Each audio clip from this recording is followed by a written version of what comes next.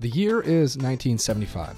It is Sunday, April 13th, and through 63 holes at Augusta National, Jack Nicklaus and Tom Weiskopf are tied for the lead at 11 under par. Johnny Miller is 2 shots back, and no one else is close. The next up is Tom Watson, all the way back at 6 under.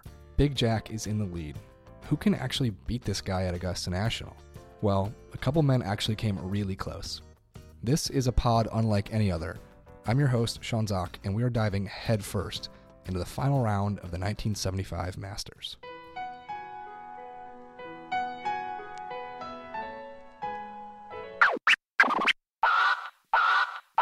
That is right. We are celebrating the run-up to the first major of the year by breaking down some of the most exciting Masters tournaments in golf history, beginning this year, 1975. I watched the entire final round broadcast. It's more than 2 hours long, and that's just the back nine. I did it for you, though. And I also had to do it because I asked Jeff Ritter and Josh Burhow to watch it on their own and take notes. There are plenty of things that we must discuss. But first, a few notes from me. It's 1975. Wheel of Fortune has just premiered on NBC. Franco Harris won Super Bowl MVP for the Pittsburgh Steelers, and Volkswagen introduces a new car line. A new VW is here. Golf, the Volkswagen Compact. A lot of power, a lot of space, a lot of fun. Now down in Augusta, Georgia, it is the 39th Masters. How much money does the winner take home, do you think? 80 grand. Yeah, that's about what it was less than I would have even expected. Half of that. Yeah. 40 grand. 40 grand, okay. $40,000. 2% of what Patrick Reed made last year. 2%. Can you believe these guys were even nervous playing for 40 grand? Johnny Vegas tied for 38th last year and took home 46 grand, despite being a huge battle at the top of the leaderboard. But after the names Nicklaus, Weiskopf, Miller, you've got Tom Watson, Billy Casper, Hale Irwin, Lee Trevino, Arnold Palmer. You've got all these Bobby guys. Nichols. And Bobby Nichols. It's always a random on every Masters Sunday. Murderer's Row of pro golf in the 70s. And I say first page of the leaderboard as if there's a second page. There is no second page. It's 1975. That's kind of how as good as the broadcast would get, is having one page. It's not exactly elaborate. But the broadcast had Vince Scully. I'm a fan. I don't know how I didn't know it, but maybe I once knew and forgot. I don't know. I just was surprised. I'd forgotten that Vince Scully was ever involved in the Masters. So. Well, we just know him to be the baseball guy, right? Yeah, the legendary baseball guy. And Jim Nantz is basically the legendary golf broadcaster. He does a lot of other things, and he's as good as it gets. But it was nice having Vince Scully's voice in there. That was cool. I don't know. I did not expect it. Did you like how they introduced all the different analysts by hole, like 20 minutes in or so? Yeah, so that's an important part of the broadcast. Is about 20 minutes in, you go to Jim Thacker on the 12th hole. He's calling all the 12th hole. And you got Pat Summerall calling all the 13th hole. And each of these guys has a little stand-up moment. I'm Jim Thacker reporting from number 12, 155 yards over Rays Creek, a par 3. That's one of the more important parts of the entire 2-hour clip, is that Jim Thacker is wearing a lime green jacket. I was going to say, it's an important part of the broadcast, mostly for the suits. The suits are incredible. It is it's just a power tour of polyester. It really is, but lime green jacket. Like, you can't even wear a lime green jacket if you're a fan to Augusta these days, much less be a broadcaster of it. But that was a cool part. Absolutely star-studded broadcast. And they break down all the characters. Obviously, the characters are Jack Nicklaus, 35 years old. He has 12 majors to this point in his life. Tom Weiskopf, 33 years old. He has 1 major. He's won a British Open. Johnny Miller, 27. He has 1 major. He's won the U.S. Open at Oakmont. You have Tom Watson, 26 years old, has not won a major, has just 1 career victory. So Tom Watson, really before he's about to break out. And you've got Arnold Palmer also getting a lot of TV time, but not really contending. He has 7 majors. He's 46 years old. I don't know everybody looks 10 years older than that, though. I don't know if it's advancements in sunscreen or what it is, but there's something going on. Like, Jack, a 35-year-old Jack looks absolutely 45. I mean, he's supposed to be in and he looks prime. great now for his age. Don't get me wrong, but like back then, somehow everybody looks older than they are. Benjamin Buttoning, I think. But to show you how good that leaderboard was too, I think it was the 12th hole Jack was teeing off, and they mentioned at that point 7 of the top 8 each has won at least one major championship. Here's the exception, which the only one who wasn't about Tom Watson. Tom Watson. They kept calling young Tom Watson, who's this guy? And he'd go on to win 38 more times on tour. And I think 3 months after that Masters, he won at Carnoustie, his first of 5 British Opens. So that was a ridiculous leaderboard. All right, so I want to get to, in every episode, I want to get to the non-championship scenes or parts that you have to watch, the must-watch, like non-championship moments. You might not want to watch the entire 2-hour final round. We did. We sat through it on a holiday weekend. But do yourself a favor and watch these parts. My first part it's about a 9-minute section, and it begins at the 8-minute mark. And it basically has everything to do with the 12th hole, one of the best holes in the world. It starts with Arnie hitting his approach into the 12th hole, and Arnie almost holes out on this, it's the same pin that it's always at on Sunday at the Masters. But Arnie bounces it once, I think he hits a flag stick on the fly. Hits the flag on the fly, Yeah, almost dunked it. Almost dunks it for an ace on the 12th hole, which is kind of hard to imagine these days. And honestly, the thing that stood out to me is that Arnie is freaking yoked. He's huge. Yeah. He's built like a free safety. Yeah. He's got the Popeye forearms, and some of the 70s fashion actually does look good that day, but no one looks better than Arnie in those like high collar shirts. Yeah, and he looks like a I understand star. why he has so like many a Hollywood fans. Star. He does with the visor, the hair. He looks freaking great. But then a few minutes later, Lee Trevino tees it up, and he almost aces the 12th hole. This little clip, this time in the final round, shows Arnie hitting a ridiculous swing to try and hit a draw. And then Lee Trevino hits this little buttery cut. And it's just, at that time, I felt like there wasn't one swing on tour. Like these days, it feels like everyone kind of has the same approach swing. But back then, these guys are actually like working the ball around with their hips. And it just... I thought the same thing. Like Arnie's finish was even better than I expected. Like that swing was just truly one of a kind. It was cool to watch. Yeah, and I admittedly don't go back, in the archives and watch a lot of old golf. And... seeing this, the swings are just so different. You don't see it really at Bryson DeChambeau's swing out there, Oh, totally. Now, as Trevino hits his ball towards the green, he says, "Be tight." And I don't think you always hear guys saying that these days. And then the thing that threw me off was that the broadcaster says, How's that for behavior by the little white pellet? And I thought for a second that he was just being really racist and saying something about Lee Trevino, but he was just talking about the golf ball. Either way, that's one of the most watchable parts of the final round. Do you guys have anything other? The caddies get so into it. And, no one had their own caddy then. Cool. It was all Augusta National caddies. But I think it was Wise, and we'll probably get into this a little bit later too, but Weiskopf on 14 makes birdie. That gave him the lead at the time. Mm-hmm. His caddy did this kind of sidestep thrust, and as it was going in, it was just you don't see that right now. Totally, it's almost like everyone gets so mad at Damon Green for his birdie, flapping his arms when I guess it used to be Zach Johnson would make a birdie. This was like a different level. That's almost people find annoying, but this was kind of fun to watch. The other part that I think it's worth looking back at. It's probably a 10-second clip, so much shorter than the other one I pointed out. Is how Tom Weiskopf made a drop on the 11th hole.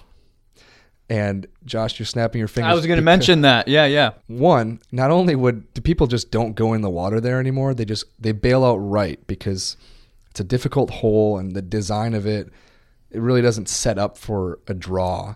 So people don't very often come close to even landing in the water. So Weiskopf takes a drop on the left side of the water on 11. So he has to hit like a flop pitch over the top of the water. But his drop is the best part, is he puts his hand above his shoulder and just drops it behind his back. Well, that's the old drop. And you forget that used to be how it was done. And I saw that, and right away I'm like, oh my God. And I wrote it down here, but it looks like he's goofing off. It's so weird.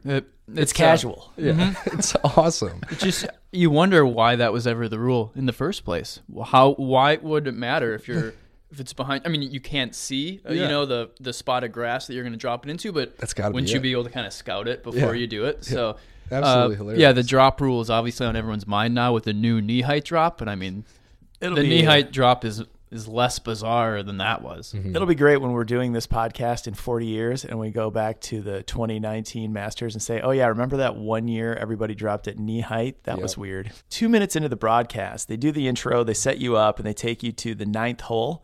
And then there's like 3 minutes of dead air. Yeah. That might be a technical glitch, but I actually really enjoyed it because you just kind of hear the crowd noise. Like Johnny Miller and Weiskopf hit their approaches to 9. The camera's just stuck there on the green, and then it just goes dead. But you hear all the natural sound of kind of what it is. And it's not like the crowd is really fired up, but I thought it actually set the scene really nicely. I don't know that they did that on purpose. I have no idea. It feels like a glitch because because it's just one shot of the camera, just like on 2 golf balls on the green. Like that can't be what they intended to do. Yeah. But I actually thought it worked as TV because you just never see a mistake. You just never see that much silence during the broadcast anymore, anywhere. It reminds you just how much time passes between golf shots for individual players. Nowadays it's cutting from this guy to that guy to this guy to that guy. And this kind of just reminds you of what it's like showed you what it's like to actually be at a golf tournament. Yeah.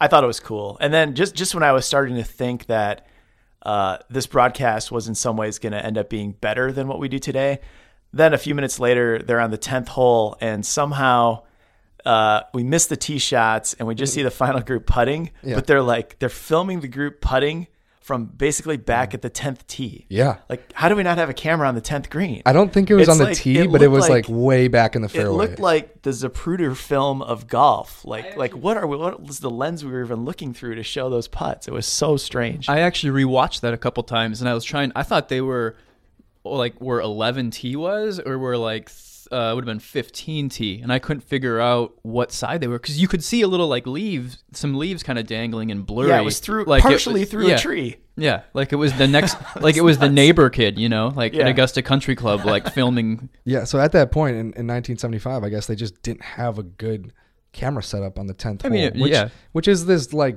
understandable long downhill dog leg left. So I don't think they're on the tee because I think you'd be really running into trees, but I think they're like at least 200 yards away. Yeah. And then, these guys are they're almost kind of like little figures off in the distance, missing putts. And you can't even hear it. Barely see it. You can't even hear the audience react. I don't want to sound too spoiled, so I'll give them a little credit for being 1975. So they did a lot of things right. And we'll get to a lot of those things. One thing that I want to do in every one of these episodes is to appreciate something in particular that is just not something we see nowadays. And Josh, you alluded to this, but my favorite thing about the broadcast that we wouldn't see these days are the 4 caddies. And, not only are all the caddies Augusta National caddies, but every hole has people at the green waiting for shots to come in to fix those ball marks before the group gets to the hole. It was bizarre. It was like, what does their fleet of caddies look like? Deep. Yeah, super deep. On 12, Arnie hit that shot, and then they showed it again. You could see a caddy marking it right away, and I thought, like, the caddy waiting on 13? Like, did he jump over and do that? Or then I saw him again behind 13 green, and a pair of caddies, so then you realize that, they just do that every hole. So I love this, and I hate it, because, I love it because the idea of caddies not having to fix ball marks of their players is pretty great, but I hate it, obviously, because at that point it's painfully obvious that Cliff Roberts and his age-old quote, all the golfers will be white, all the caddies will be black, very much Cliff Roberts' Augusta National in 1975. All the caddies are black. You have no regular tour caddies out there caddying. And it's just, that is a very good visual if you didn't know the history of Augusta National of what it was like in the 70s. Yeah, that's where golf was. That's where Augusta was. And when you watch a broadcast like that, you realize there's so many things that haven't changed at all. Mm-hmm. But that's one thing that has, and it's certainly a welcome change. And you think of how much it's changed. That was 1975. 20 minutes ago, before we came in here, I was working on something for the Augusta National Women's Amateur. Yeah. So, I mean, times have changed. Yeah. They took their time in changing, but they are changing. Another thing we have to appreciate is the fashion. All right, Jeff, I know it's almost a separate podcast. It might be. I mean, we talked about Jim Thacker's lime green jacket, but I mean, that's kind of like the floor, and you build up from there. Who is your favorite, best dressed? Bruce Devlin. He was only on for like one shot, but it was just a majestic stripe, like yellow, mustard yellow, maroon, black striped shirt. Mm-hmm. I don't even know and then the pants and Weiskopf's wearing Argyle purple with like maroon pants. Yeah, and I love it. I actually really like it. Just think if he had won, like the Argyle purple might have become like an iconic golf look. Like seriously, on to rival like Jack's yellow sweater or something like. You never know. How about like, Johnny Miller's like bootcut slacks? Those things were frayed out like he was going to the disco. He looked really good and freaking skinny. Yeah, everybody's so skinny. There was Tom Watson's like just this little. He's so small, and he's in like sky blue shirt, sky blue pants, white belt. And then I also noted Hale Irwin. How could you miss him?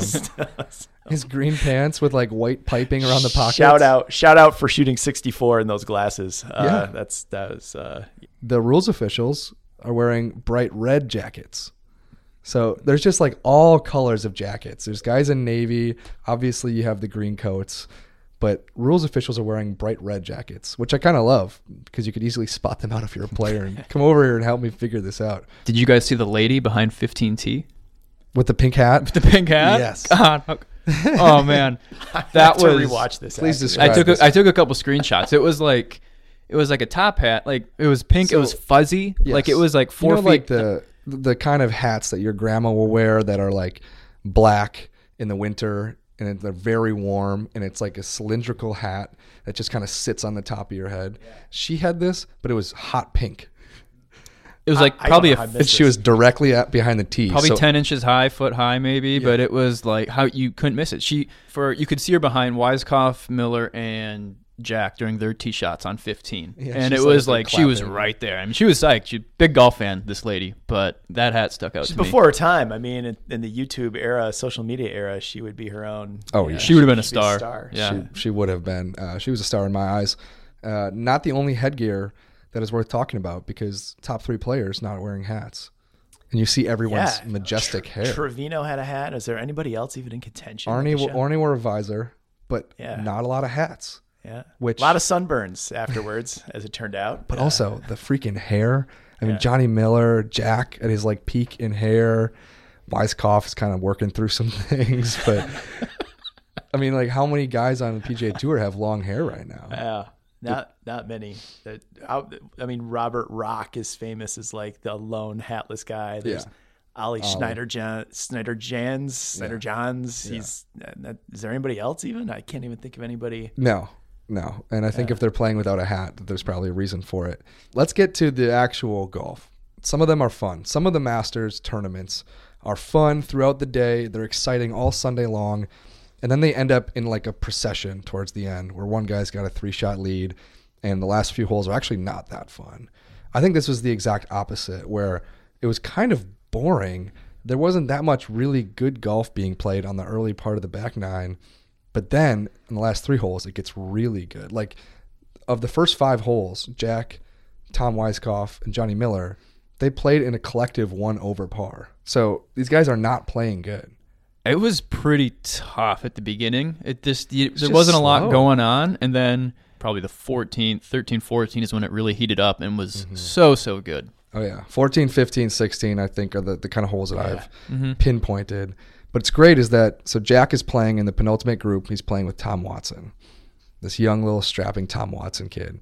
And they're talking about how Tom has shown such great poise because he playing with tremendous courage here and poise, being paired with Palmer and now Nicklaus. Very high tee shot and a fine one to the 12th. Kid's got a bright future. Yeah, he really does. So they're on the 15th hole, middle of the fairway, and Weiskopf's on 14. Johnny's making a mess of 14. He hits the trees on the first 2 shots, gets incredible up and down. This is when it just starts getting good. And Weiskopf makes birdie on 14 and takes the 1-stroke lead over Jack.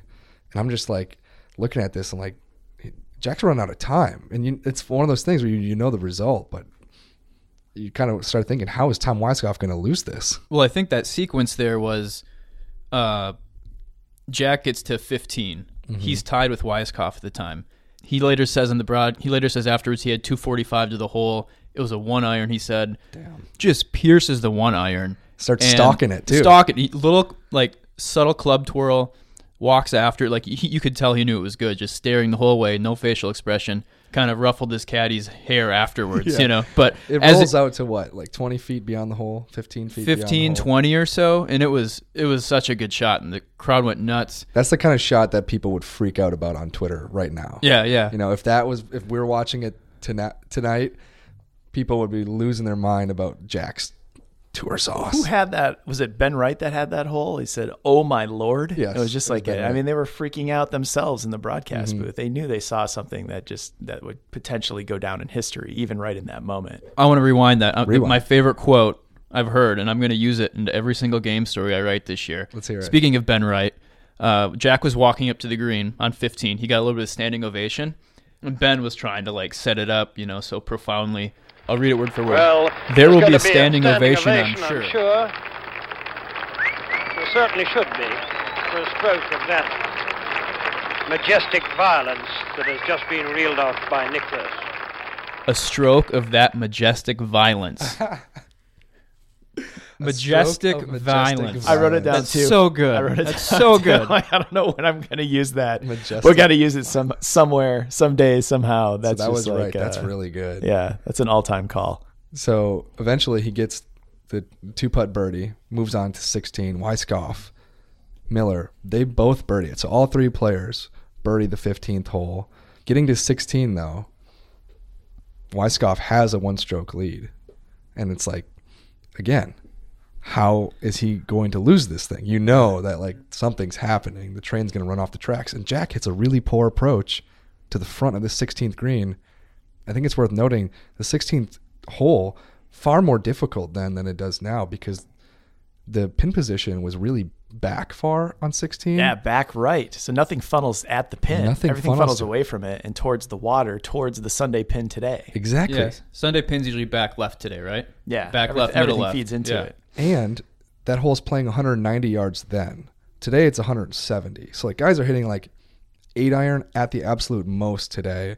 190 then, when you can't like run it back. Guys are probably hitting 5-iron into that hole. Completely different hole. And I think that gets lost a little bit, especially as these guys come through. So Jack hits a really bad shot, really. Short right, front edge of the green. 40 feet. 40 feet. Good shot for today's Sunday pins. He's down there. What does Tom Watson do? Well, that's the whole thing. You see, Jack's here watching, and Weiskopf has a terrible shot into 15.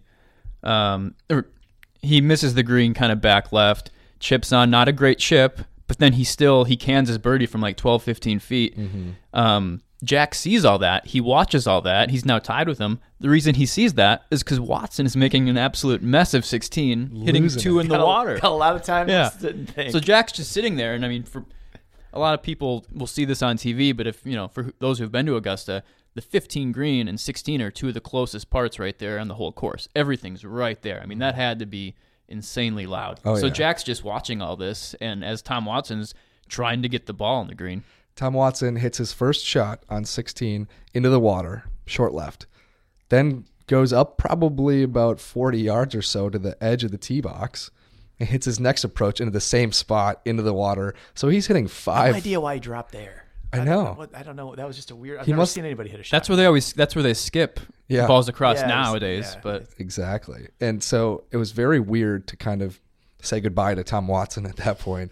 It just looked, I guess at that time he'd be okay. He'd end up all right, but he's hitting 5. He ends up making a quadruple bogey. He goes from 6 under to 2 under, and lost, I guess, a couple grand in the process. We're talking about that amount of money.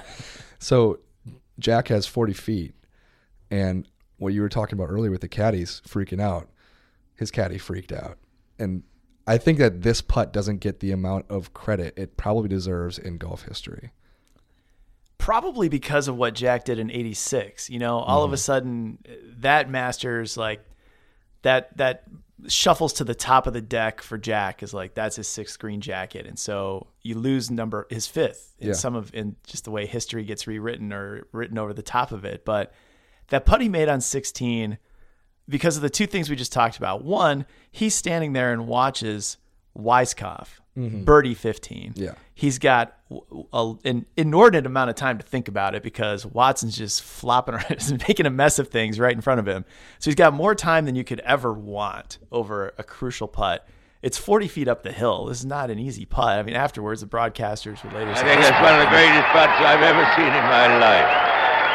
And there's back on the tee.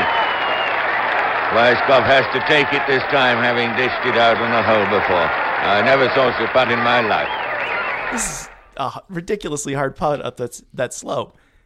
And his reaction. He's probably the most animated that I think I've ever seen Jack Nicklaus. We'll have to go rewatch more Masters broadcasts and to find out, and his other major wins. But I doubt there's a more animated moment in his career on a golf course. So you don't even for all those reasons, we should remember it more than we do.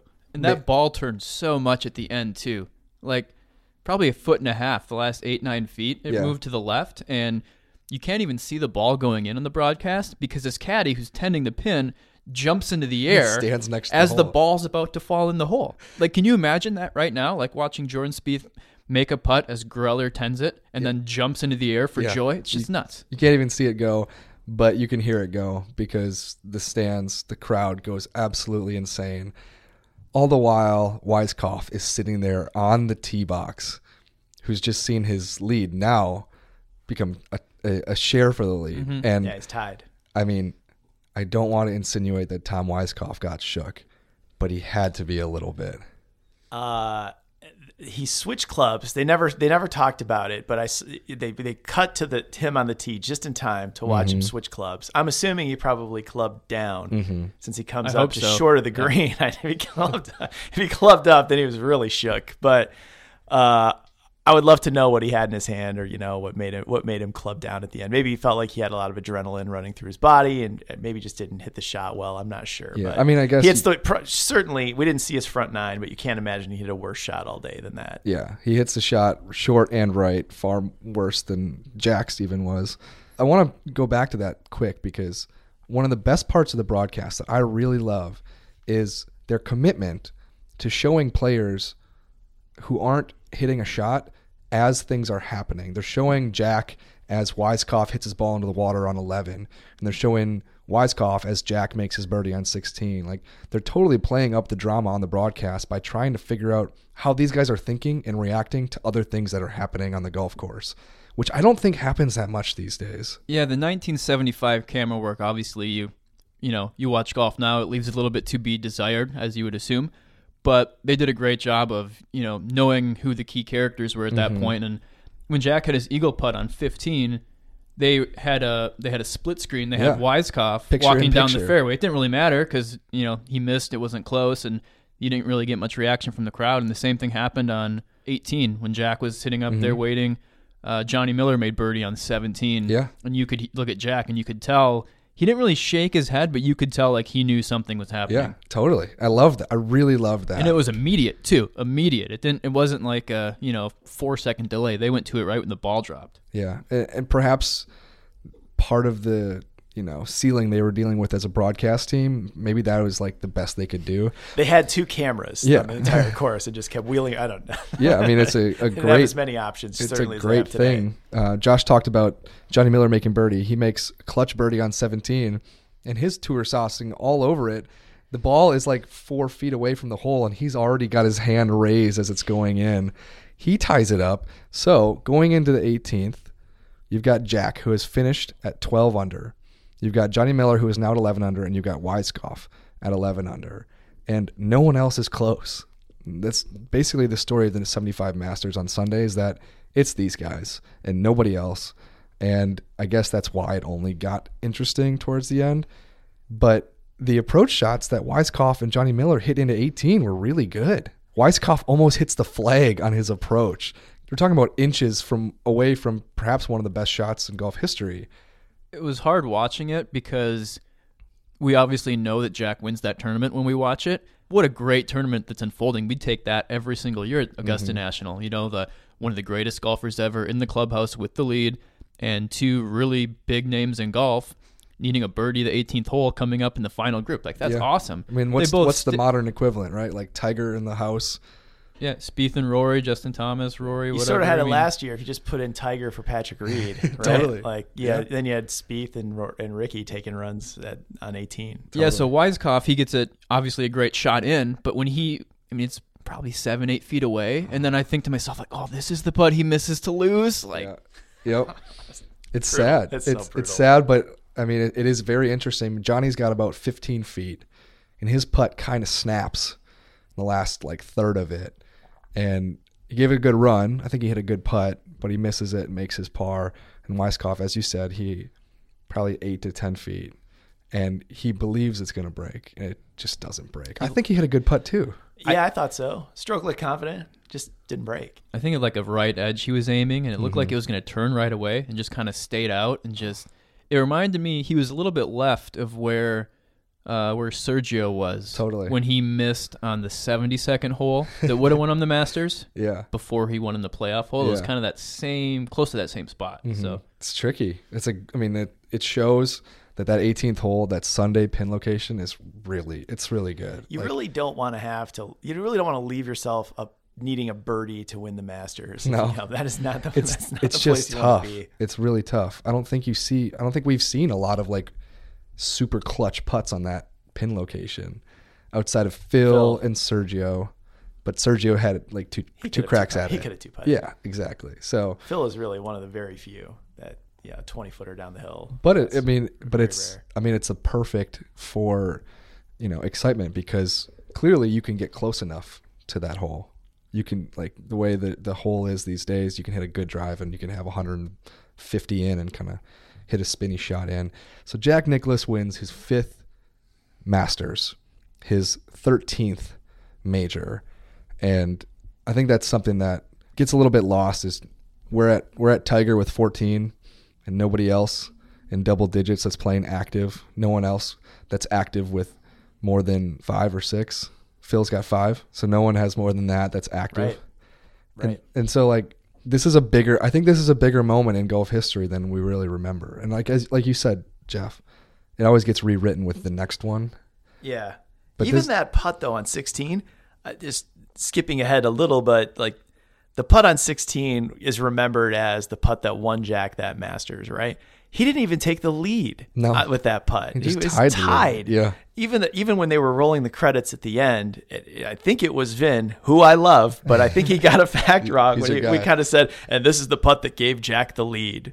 And we were already remembering it incorrectly, that Weiskopf really, this was his to lose there for a moment in time late on Sunday, and it let it go. Weiskopf had so many chances. He just did not play well on that back nine. He had...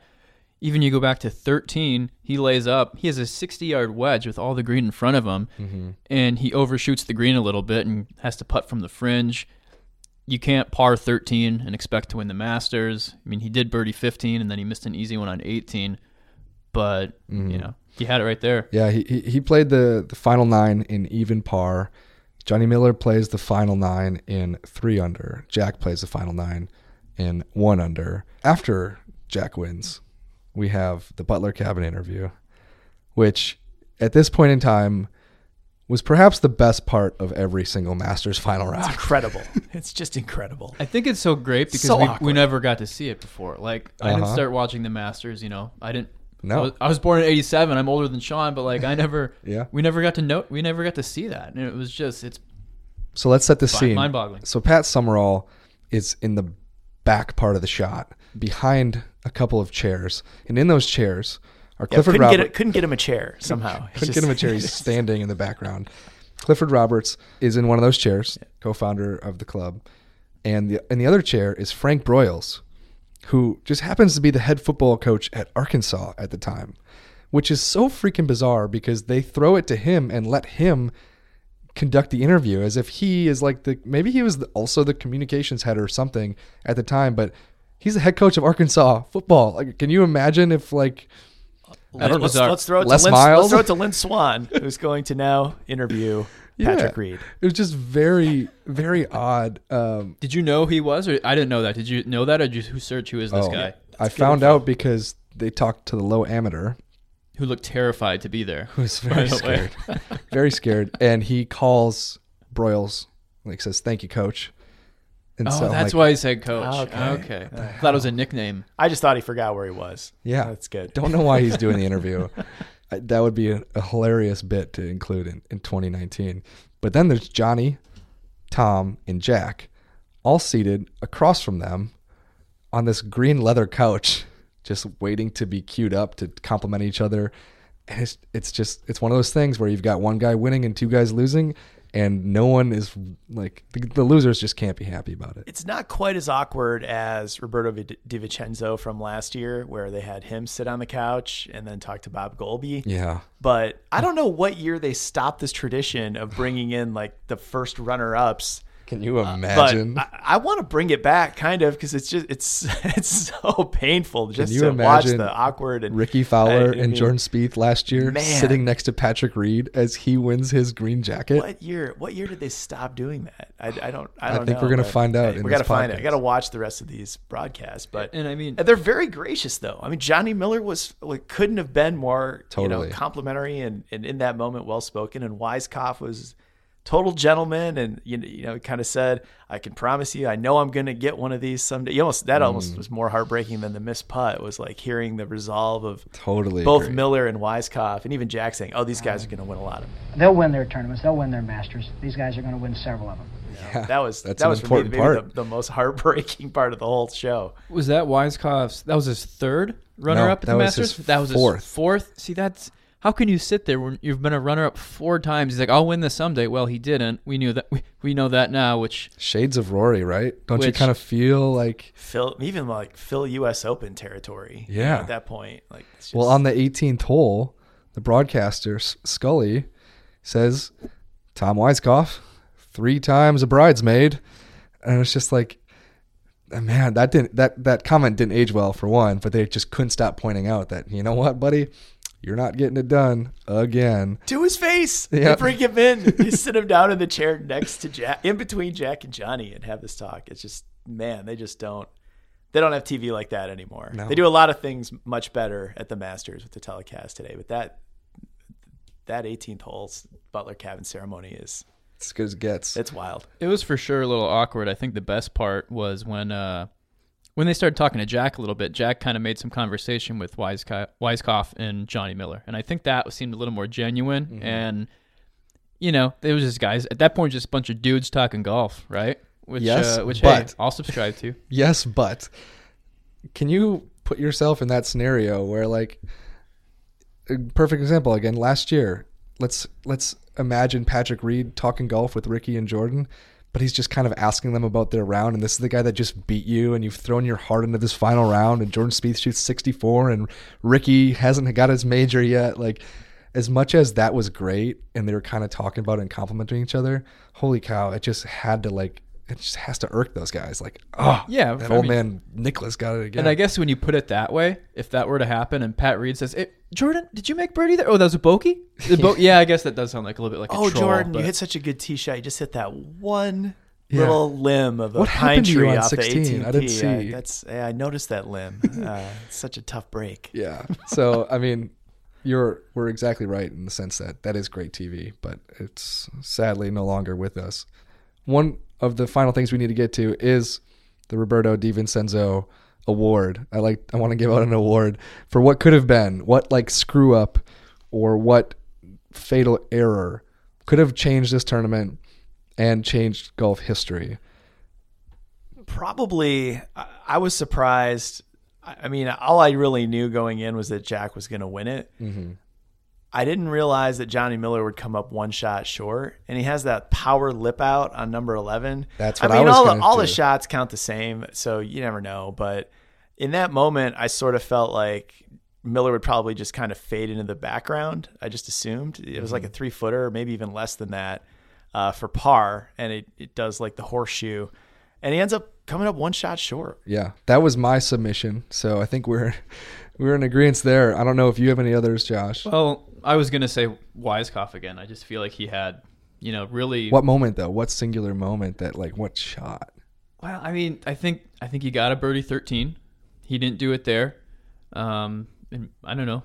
You guys bring up a good point about Johnny Miller and piggybacking off that.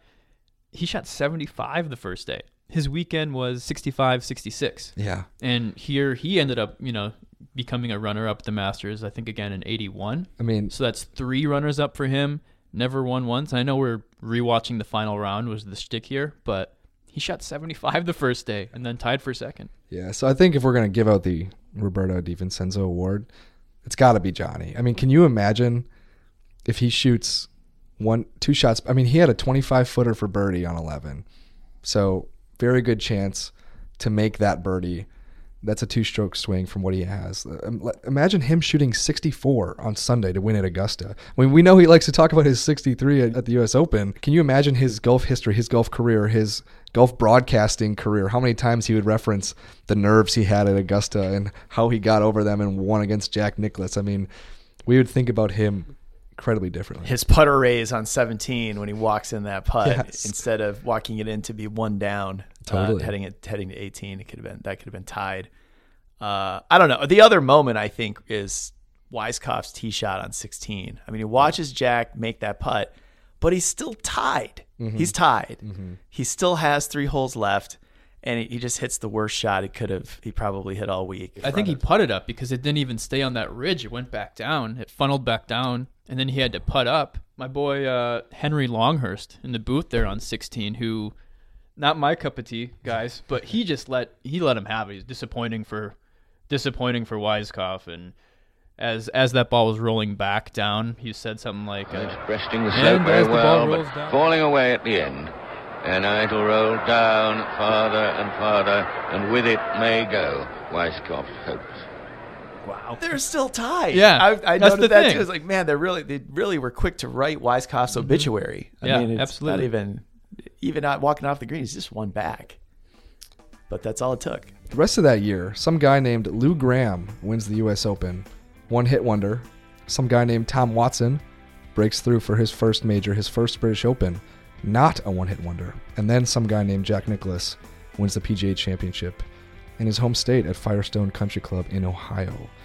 That's it for this episode, but there is more Jack Nicklaus to come. Later this week, we'll go from Jack Nicklaus to Jack Nicklaus.